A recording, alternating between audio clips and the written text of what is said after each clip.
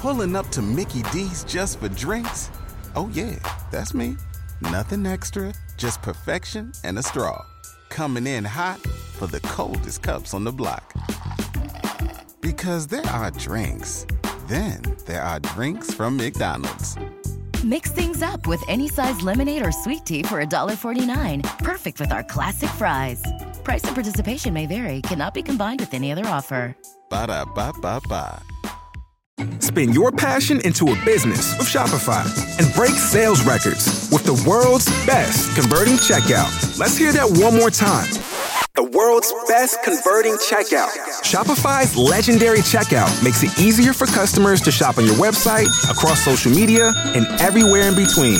Now that's music to your ears. Any way you spin it, you can be a smash hit with Shopify. Start your $1 a month trial today at shopify.com/records.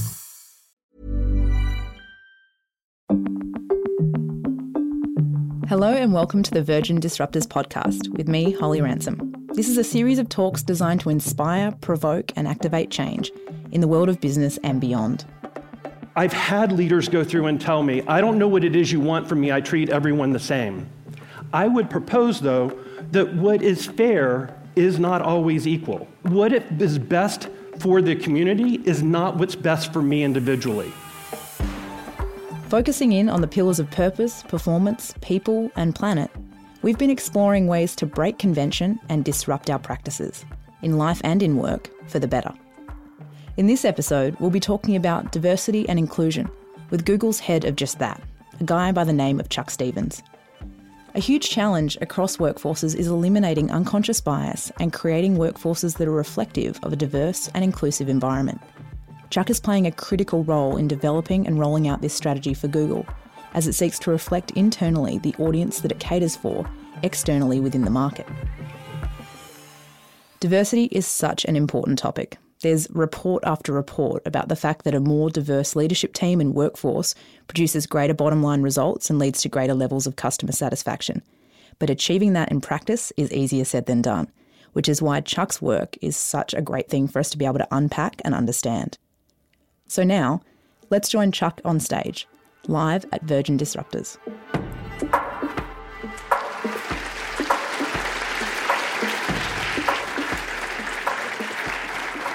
Okay, first of all, let me set the stage. I lead diversity and inclusion in EMEA, not Google globally. My boss would probably get a little tense over that last one. I want us to have a conversation about leadership, though. We've talked this morning about the amazing things that each of you are trying to achieve in your own world. But we've got to think about what our world is. One of my favorite academics, a guy named Richard Florida, came up with a conversation about 10 years ago about what was called the rise of the creative class. And it was really this transition that was occurring from us going from an industrial society to a creative revolution that was truly about innovation and the disruption that we're talking about. But the labor model we needed under that industrial model and what we need around a creative model is very different. How are you going to be able to be creative and be innovative in what you do if I tell you you've got to be here on time and you're going to do it because I tell you to do it? So we need to think about a different dialogue we have with our people. For those of you that have something to write with, I want to do a simple exercise. I'd like you to write your name. If you don't have a pen or pencil with you, use your vintage stylus and tablet and just kind of jot it out. Now, when I do this, it feels very natural. It's something we've potentially done thousands, if not millions of times. It's an identifier for who we are. But I want you to switch hands now. And so use your non-dominant hand to write your name. I don't know about you, but when I do that, I almost get physically ill. You know, I am somewhat of a type A personality. I like to achieve, and it doesn't look how I'm expecting it to look. Does anybody else feel that kind of angst appear when you try and do this? Okay. Unfortunately, that angst is a wonderful metaphor for the experience of people you work with and their reality in being in your leadership team or being on your teams or being within your organization. Because the rules and the norms we do to enable them aren't necessarily aligned with how they're used to operating. Let me translate this a bit and give you some examples from my time in business. There was one of the consulting firms I worked for that was critical that you ask for help. Now, let's appreciate there's a difference in asking for help because I'm drowning, and I've got a good idea and I need some people to rally around me. It was very much the latter that we looked at. And so you could go through and do something brilliant, but if you did it in a vacuum, you were going to fail long term. We learned that African Americans in the US are largely socialized that asking for help is a sign of weakness. What's the chance that those individuals are going to be successful in our firm if the cultural norm says that don't ask for help and the organization is expecting you to ask for help? Pretty much close to zero. What are the unwritten rules that exist in your management style that drive how you operate your teams? I personally have a high degree of transparency. I like motivating, encouraging people. But if I don't know some of the cultural nuances that exist from each of us, be it women or men, how can I be successful with my team? I would also encourage you to think about a study we did in Google. We discovered, and there's been some of this in the media as well, and people talking about different research problems, that men, if they could match 3 bullet points in a job rec for any in count, it could be 1,000 bullet points around what it is that were needed for that role. Guys, if we could match 3, we'd go for it. Women tended to look for a match of 80 to 90%. So we're in the process of removing bullet points from our job descriptions in order to talk about the traits we need to see in leadership. So we have a problem today. I was at McKinsey recently, and they shared that 80% of people don't care about the principles and priorities you have within your organization. Less than a third of your workforce is actively engaged in helping you be successful. Now, I don't know about you, but that kind of scares the shit out of me as a leader. You know, how can I be successful regardless of whether I'm in a 40,000 person organization or a 20 person organization if I can't create that type of connectivity? Now, we've been hearing a lot, especially from the US political environment, about being politically correct. And there's this tendency where we go through and try to sterilize and remove that human connection from the interactions we have about people. What are kind of the sacred rules of dinner parties? In the US, it's don't talk about politics or religion. Here, it seems to be we don't talk about where we live, where we went to school. You know, there's all of those things that denote class. I would suggest that we actually need to invest in having those hard conversations in a very different way than we have as of late. I've had leaders go through and tell me, I don't know what it is you want from me, I treat everyone the same.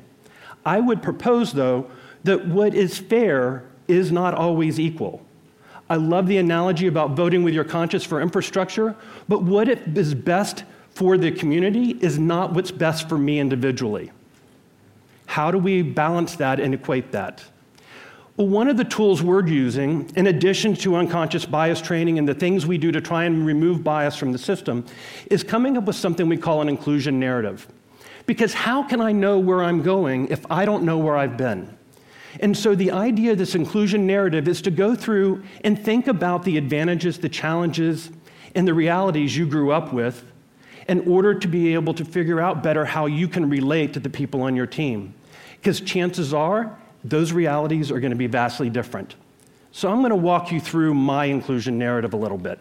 So I was born in Jackson, Mississippi in 1966. Now, I don't know if folks know about Jackson, Mississippi. It's where the star is down here, and it's a state capital for Mississippi, but in 1966, it was the epicenter of the civil rights movement. And if you've seen the movie The Help, it is very much a sterilized reality of what growing up in the civil rights movement was like and the injustice that was out there. Have people seen the movie? Okay. So you have a sense in a very clean way of what it was like. What did it mean personally to me? My grandmother disciplined me once because I said yes, ma'am, to a black woman, and I was told in no uncertain terms there is no such thing as a black lady or gentleman. Okay? Influences are growing up. I saw that happening. Okay? I remember hearing a stat early on that black children in the US are 5 times more likely to die of drowning because their parents were not allowed access to swimming pools and never learned to swim. Now, who doesn't like to go swimming? Now, in school, I was going to school with children that were very different from me, and they were just my friends. And so there was very much at odds between the realities of what I heard from society in some cases and my reality. Now, The help. My family was poor. We were closer to being the help than to hiring help. You know, my generation was the very first to go through and go to university. And I am one of the few men of my family and one of the youngest ones. So I grew up seeing these amazing women that had educated themselves and were achieving great results in business and the challenges they faced in the 70s, 80s, 90s, and frankly, today. All of this shapes who I am and the foundation that I came from in my reality. But I like to say a fish doesn't know it's in water because we very quickly go through and realize that the water is our reality, and we assume that's true for everyone else. I fast forward a bit, and I was coming to terms with being gay and was working for an organization that was a family-owned business, sadly not my family, and I realized that if I had come out at work, I wouldn't have been fired, but it is highly likely that my career would have stopped. I ended up leaving, going to a consulting firm that was great on LGBT issues, but I still censored myself until I could find out what the realities were in that organization. And I actually had partners at the time that told me, don't come out to clients. It's okay that you're out at work, but don't tell clients because that might be challenging. And that followed that advice until one day on a client engagement, the person that was going to be my counterpart for the next few years on this huge global engagement starts going through and asking me questions. So are you married? Do you have a girlfriend? Why not? And then all of a sudden he asked the question, are you gay? Now, I will go through and cover to a degree, but if you ask me point blank, you damn well better be ready for the answer because I'm going to be honest with you. And I said yes. Imagine my surprise when he grabbed me by the hand and pulled me across this banquet hall to introduce me to two women that were his best friends, and he'd been the best man in their wedding. I went from not knowing anyone in this team to having dinner dates set up and being tightly intertwined with that team in the course of a microsecond. The same partner that told me not to come out at work said, what the hell happened? I've never seen this happen before. And I said, I told her. She goes, forget everything I ever told you before. Do what you need to do. I am also aware that as a 6'3", 250-pound, middle-aged, overweight white guy living in London, okay, I feel safe. I honestly can't think back to a time when I didn't feel safe. And no matter where I'm in the world, even when I'm a minority, I tend to get waited on faster. I tended to be treated with respect. And the idea of a sexual assault, honestly, for it happening against me, feels comical. How many of you in the room have that reality? I didn't appreciate the privilege that I had just because of who and where I was born. And my story, my diversity narrative, has amazingly brilliant points and some regrettable points. My grandmother that disciplined me was not a bad person, but she was wrong. And we each need to get ingrained with our stories in order to know how we can relate to other people. And we need to be a little vulnerable and share that information. But it makes you ask the questions, what's my reality? What do I know? What do I think I know, but I probably don't? And what do I don't know at all? And what's the reality of my people on my teams and the people I'm working with? Now, at Google, and there's some amazing things we do, and frankly, there's some things we're not good at all. When I look at this picture, there's a lot of faces that look like me. We need to do better. We've made some huge progress around gender, but I would be willing to bet that you've seen this language from 1,001 different organizations in the past. I'm happy to share with you what it is we do, and I'll talk about what it is we're doing outside in the marketplace and what we're doing in Google with things like trying to remove bias from the organization and how we set people up for success. I am by no means suggesting that we have all of the answers or that we're getting it right. What I am suggesting is even with this corporate strategy and millions and hundreds of millions of dollars in investment in the community, we will fail if you and I don't work on the relationships we have with each other. And any sort of tone at the top we have, even from Sir Richard and the wonderful work he does, if we can't make a difference in that way, our organizations are doomed to fail. So I would encourage you to go through and create your diversity narrative. Realize the benefits you've had and have, and appreciate that that is very different than those sitting around with you. Have the conversations about the elephant in the room and what it feels like to be someone else. One of my proudest moments in my professional career occurred a few years ago, and it had absolutely nothing to do with business. I was kicking off a new hire class for some recent college hires and went through and I shared that I was a gay executive and the challenges that it came with that and the benefits that came with it. About a year later, a young man's interviewing for a job with me, and at the end of the interview, he told me, I came out at work because of what you said at that introduction and orientation. To this day, that is one of my proudest moments. And the ability for each of us to go through and be role models for the people that are around us to help them be successful. Now, there are things we as an organization do around people processes. And so I would encourage you, especially if you're starting out, to check out Rework. Rework is an online forum where we post the things that have gone through and made a difference in Google. So if you want to learn more about unbiasing, you can go online and look up and download and use our video we use for unbiased training and their workbooks to help you deliver it in your organization.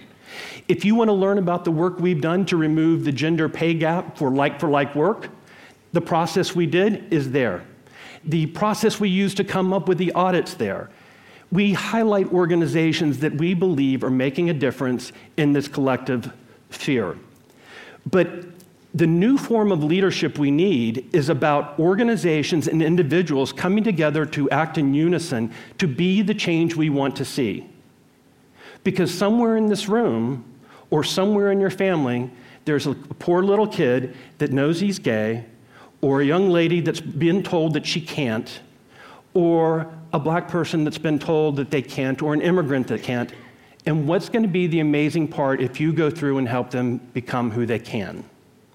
I would like to propose to you that this is exactly why we need a new form of leadership. Thank you.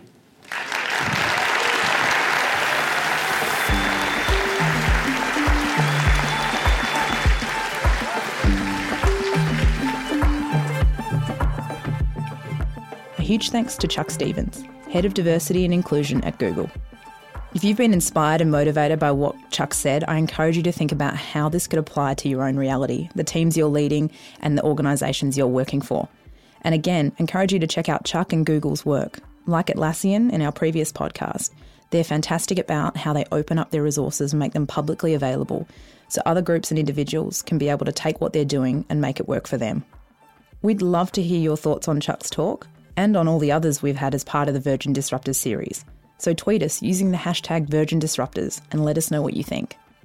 Well, that's nearly it for this episode, but next time here on the Virgin Disruptors podcast, we've a fantastic session coming up with Dr. Andy Walsh, the head of high performance at Red Bull. Andy's an expert in hacking creative potential and is the coach for many of Red Bull's elite athletes. He's helped them push boundaries and break records, including Felix Baumgartner's incredible free fall jump from space to Earth. As a taster, we have some words coming up from him at the end of this show. But for now, from me, Holly Ransom, thanks for listening. See you next time.